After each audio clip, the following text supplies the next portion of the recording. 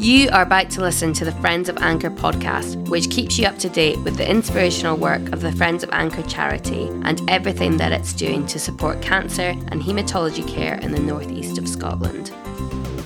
Hello, and a very warm welcome to the Friends of Anchor podcast.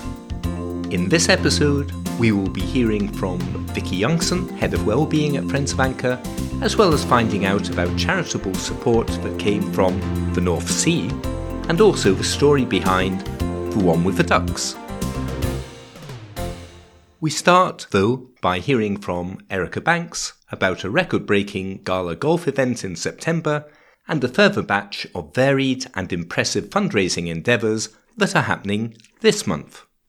Well, the biggest update from September happened on possibly one of the most gloriously sunny days we ever could have had for our gala golf event. And that was a record breaker. So we had a totally back-to-back day of golfers during the tournament and a sold-out dinner at the Chester Hotel at night. And Fantastic. it was great. Really, really enjoyable day and record-breaking fundraising sum as well.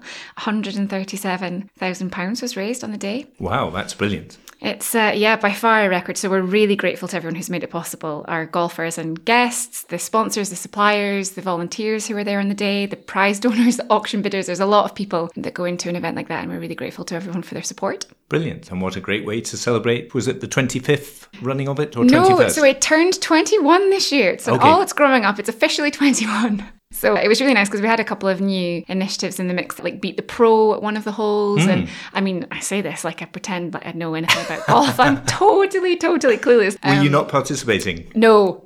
I don't think any teams would thank me for having had me lumped in their team. I would have definitely been a detriment.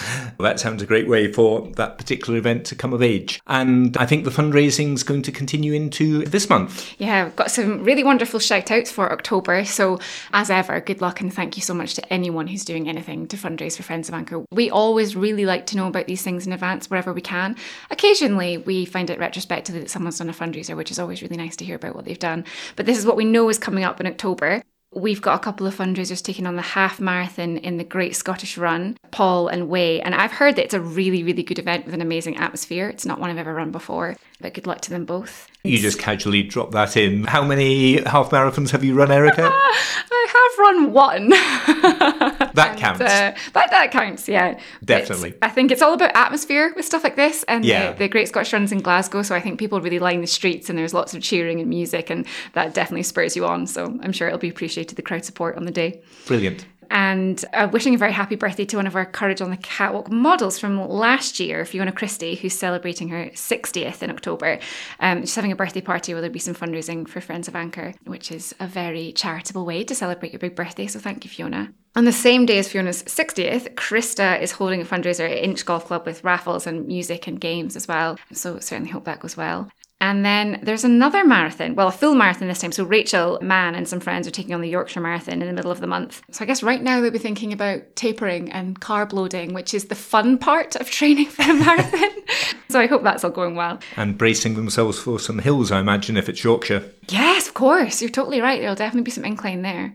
And then a totally different turn is the horror convention on the 21st of October at the Beach Ballroom. So, okay, tell me about that. Well, the girls in the office wind me up because I quite like a scary movie and they do not like a scary movie. I'm with them. I do watch them mostly from behind my hands, but we're one of two chosen charities for the event this year. So yeah, wonderful to get Friends of Anchor out to a new audience as well. And definitely a cool event for the horror fans. Obviously not one for the squeamish among us. And do people dress up appropriately for the occasion? I believe they so. Do? I think we'll see lots of fancy dress on that day, which is cool. And you are participating in that one, or at least going along to watch? Oh, I think it would be a shame not to. And towards the latter end of the month, Cove Rangers FC are very warmly welcoming us in for a bucket collection around the stadium at one of their home games. And that's something that they've done for a good couple of seasons now. So it's great to have their continued support. And then throughout the month, Emma Smith is taking on 10,000 steps a day. So we obviously all know that that's a good goal to work towards, but anybody who has a desk-based job like I do knows how hard it actually is to hit 10,000 steps. Absolutely. I might walk to work and I still haven't hit 10,000 steps, which I think is totally ludicrous. So that takes a lot of effort because it means, getting back from a long day in the office or at work and heading out for another long walk. Great effort all round. So wishing lots of luck to her and I hope she's got some very comfy trainers. That makes a difference. It does, yeah. And is that us, or have you got anything else on your list for us this month? Well, that's really for the month of October, because I'm not going to share any service updates this time around, because my listeners will very shortly be hearing from Vicki Youngson, our head of wellbeing, who will much more coherently be able to share about what we're up to in the Anchor unit and in preparation for the Anchor Centre. So I will leave that over with her. Brilliant. Well, we'll look forward to hearing from you with an update and further news next month. Thank you for having me. So, without any further ado, let's hear from Head of Wellbeing Vicki Youngson, who began our conversation by telling me about how she came to apply for her current role and what it entails. Hello, I'm Vicki and I'm Head of Wellbeing at Friends of Anchor, and I've been in the role for almost 3 years. Next month actually will be my 3-year Anchorversary. I've always worked in the third sector, coming up for 20 years now. Primarily I've worked for social care charities, and there's so much fantastic work done across the third sector, and it's something I've always found to be really rewarding. I think choose a job you love and it'll never feel like work. It's always been my motto. I remember when the job at Friends of Anchor was advertised and I had half a dozen messages, people getting in touch to say, oh, Vicki, have you seen this job? Or you'd be great at this, or you'd love this. So I had a read of the job description and, I could have written it for myself. It just really was the perfect mix of being patient-facing and involved in service development, which I love, as well as being involved in working with the comms and the fundraising team. It's just the perfect job, and I really feel still as lucky as I did 3 years on. That's really good to hear. And specifically, your role entails what? So my role as Head of Wellbeing, it's a fast-paced role. It's very varied. No 2 days are ever the same, and I love it. I lead and support the wellbeing team and have operational oversight of the wellbeing services and development. A lot of work at the minute involves the Anchor Centre service planning, which is really exciting. So I look forward to seeing all that come into fruition when the Anchor Centre opens. I'm involved also with the stewardship of ward and nurse funds and clinical enhancement projects.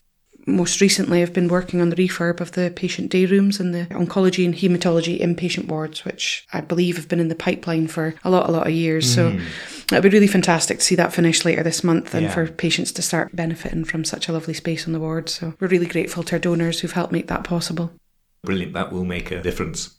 And your team are daily in the unit, working alongside NHS staff in the clinical setting. How does that working relationship look?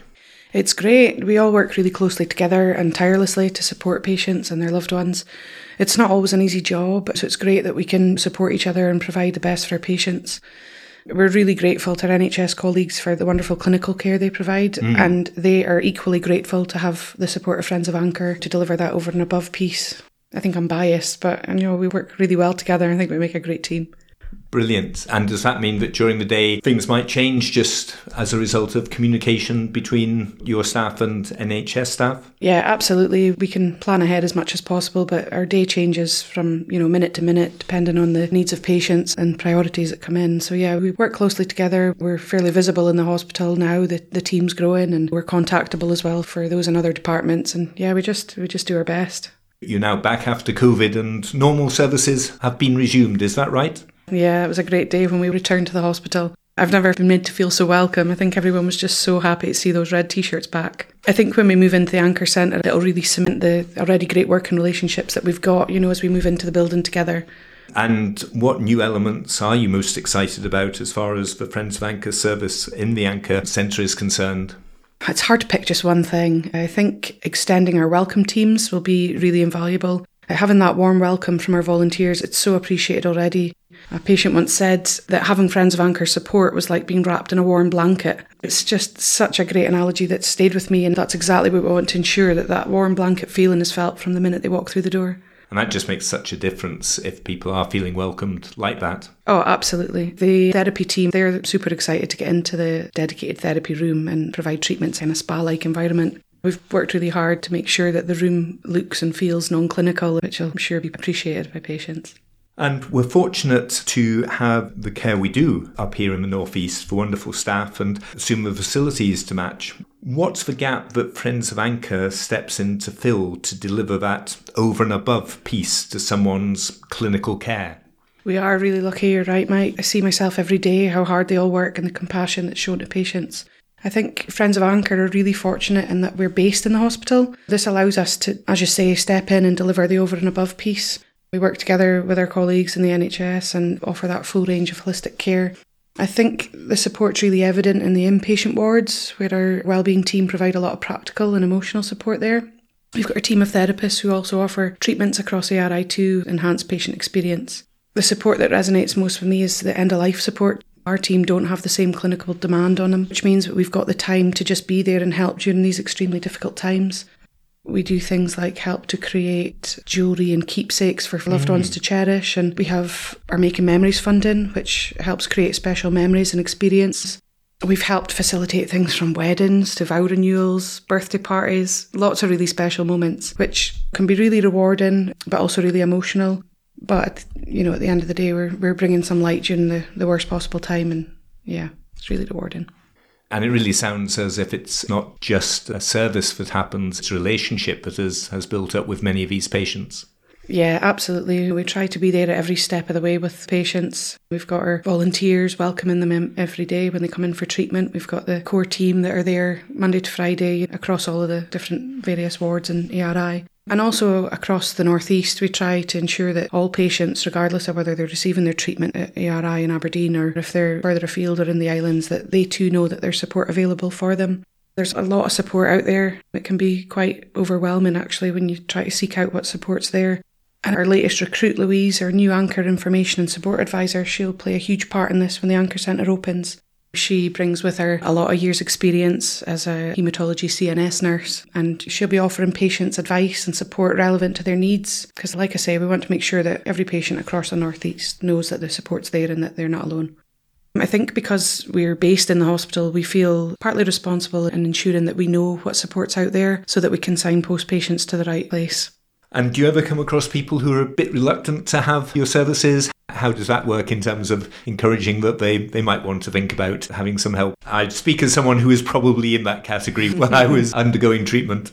Yeah, I think a lot of people are reluctant to accept help. I think sometimes as well people think that someone else may be more deserving than they are. But once they see the team and, like you say, that relationship starts to grow, or they see other patients and they think, well, I'm maybe missing out here. And the more you get to know people, the more you bring down those barriers and they're more likely to access support. And like we say, when we want them to access support from other agencies where we maybe can't help, the team will help with that. We'll often walk down to Maggie's and say, come on, we'll come with you. Let's go have a cup of tea down at Maggie's and see what they can do.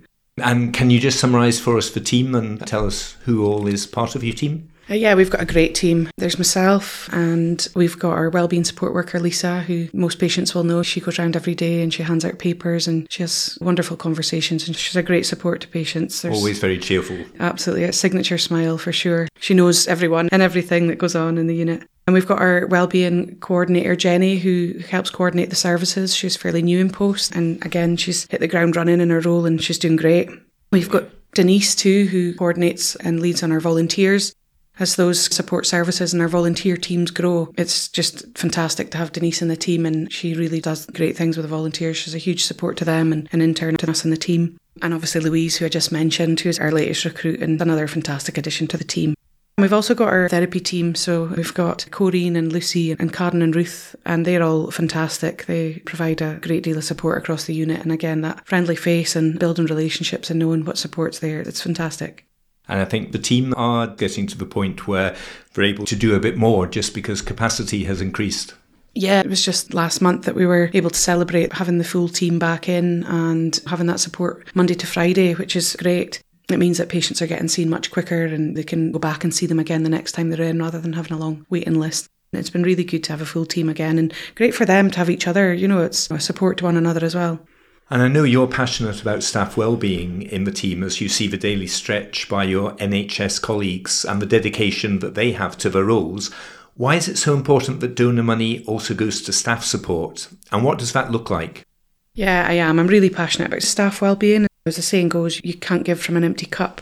It's really important that we ensure the staff receive wellbeing support too. At the end of the day, it only benefits patients. I think many of our donors are really happy to donate to staff wellbeing as they're so grateful for the care that they themselves or their loved ones have received. And it's great to be involved in it. We offer things from staff yoga to mindfulness courses. We'll pop round on really hot days with icicles and we love to celebrate things, special dates like International Nurses Day and we're partial to pizzas and cakes and, I'm sure that's appreciated. Yeah. And I guess the highlight of the year is always the special visit and gift from Santa at Christmas. Sounds good. Which was hugely missed throughout the pandemic. So we were all delighted last year when we got the green light to have Santa visit again and our chairman was delighted to dust off the Santa suit. It's just so much fun. It really does just cheer everyone up. Fantastic. And they deserve it so much. They absolutely do. We try our best to ensure we look after the staff. They do such a great job in looking after everyone else. And yeah, they deserve a treat. And it's always so well received too. And maybe a slightly difficult question, but is there a standout moment for you from your time at Friends of Anchor?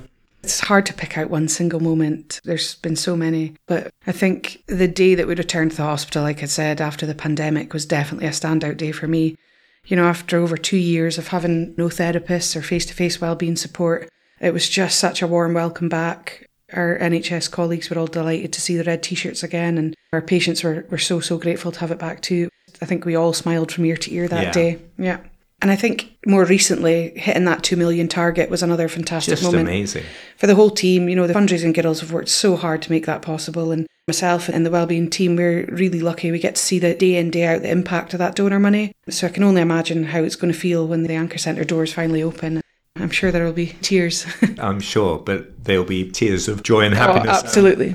And looking ahead a bit, do you have any particular thoughts about how the service will develop or what patients might be able to look forward to?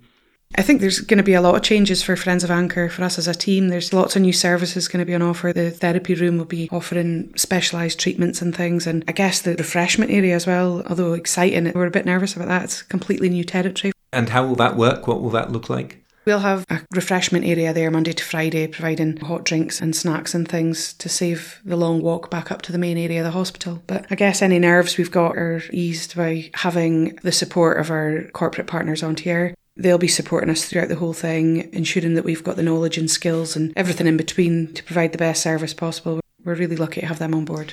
Excellent. And anything else as far as the future is concerned and looking forward?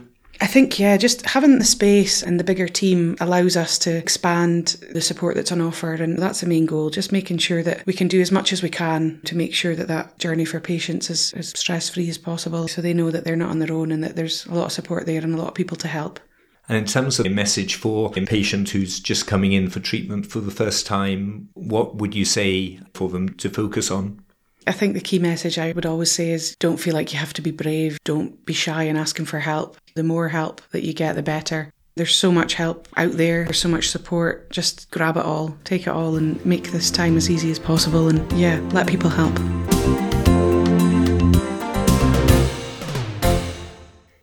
In recent months, the From the Archives section of this podcast has been celebrating the contributions made over the years to the work of Friends of Anchor by communities across the northeast of Scotland.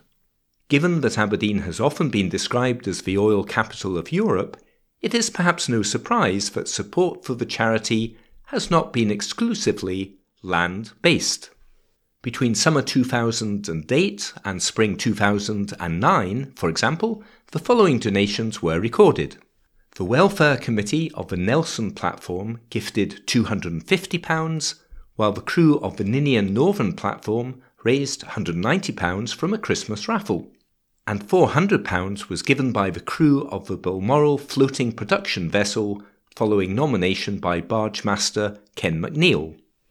So this month's message from the archives is that anyone creating a map of Friends of Anchor fundraising sites in the North East and Highlands and Islands of Scotland needs to ensure that they include markers to denote locations in the middle of the North Sea. Moving on to our Finding the Words section, I am joined as ever by my wife, Alison. How are you, Alison? I hope that you are well. I'm fine, thank you, but I'm a bit suspicious about your sudden interest in my well-being. I take it that you have chosen something special as a theme for this month's instalment? Yes, in a rather exciting development, I thought that we would talk about ducks this time. Seriously?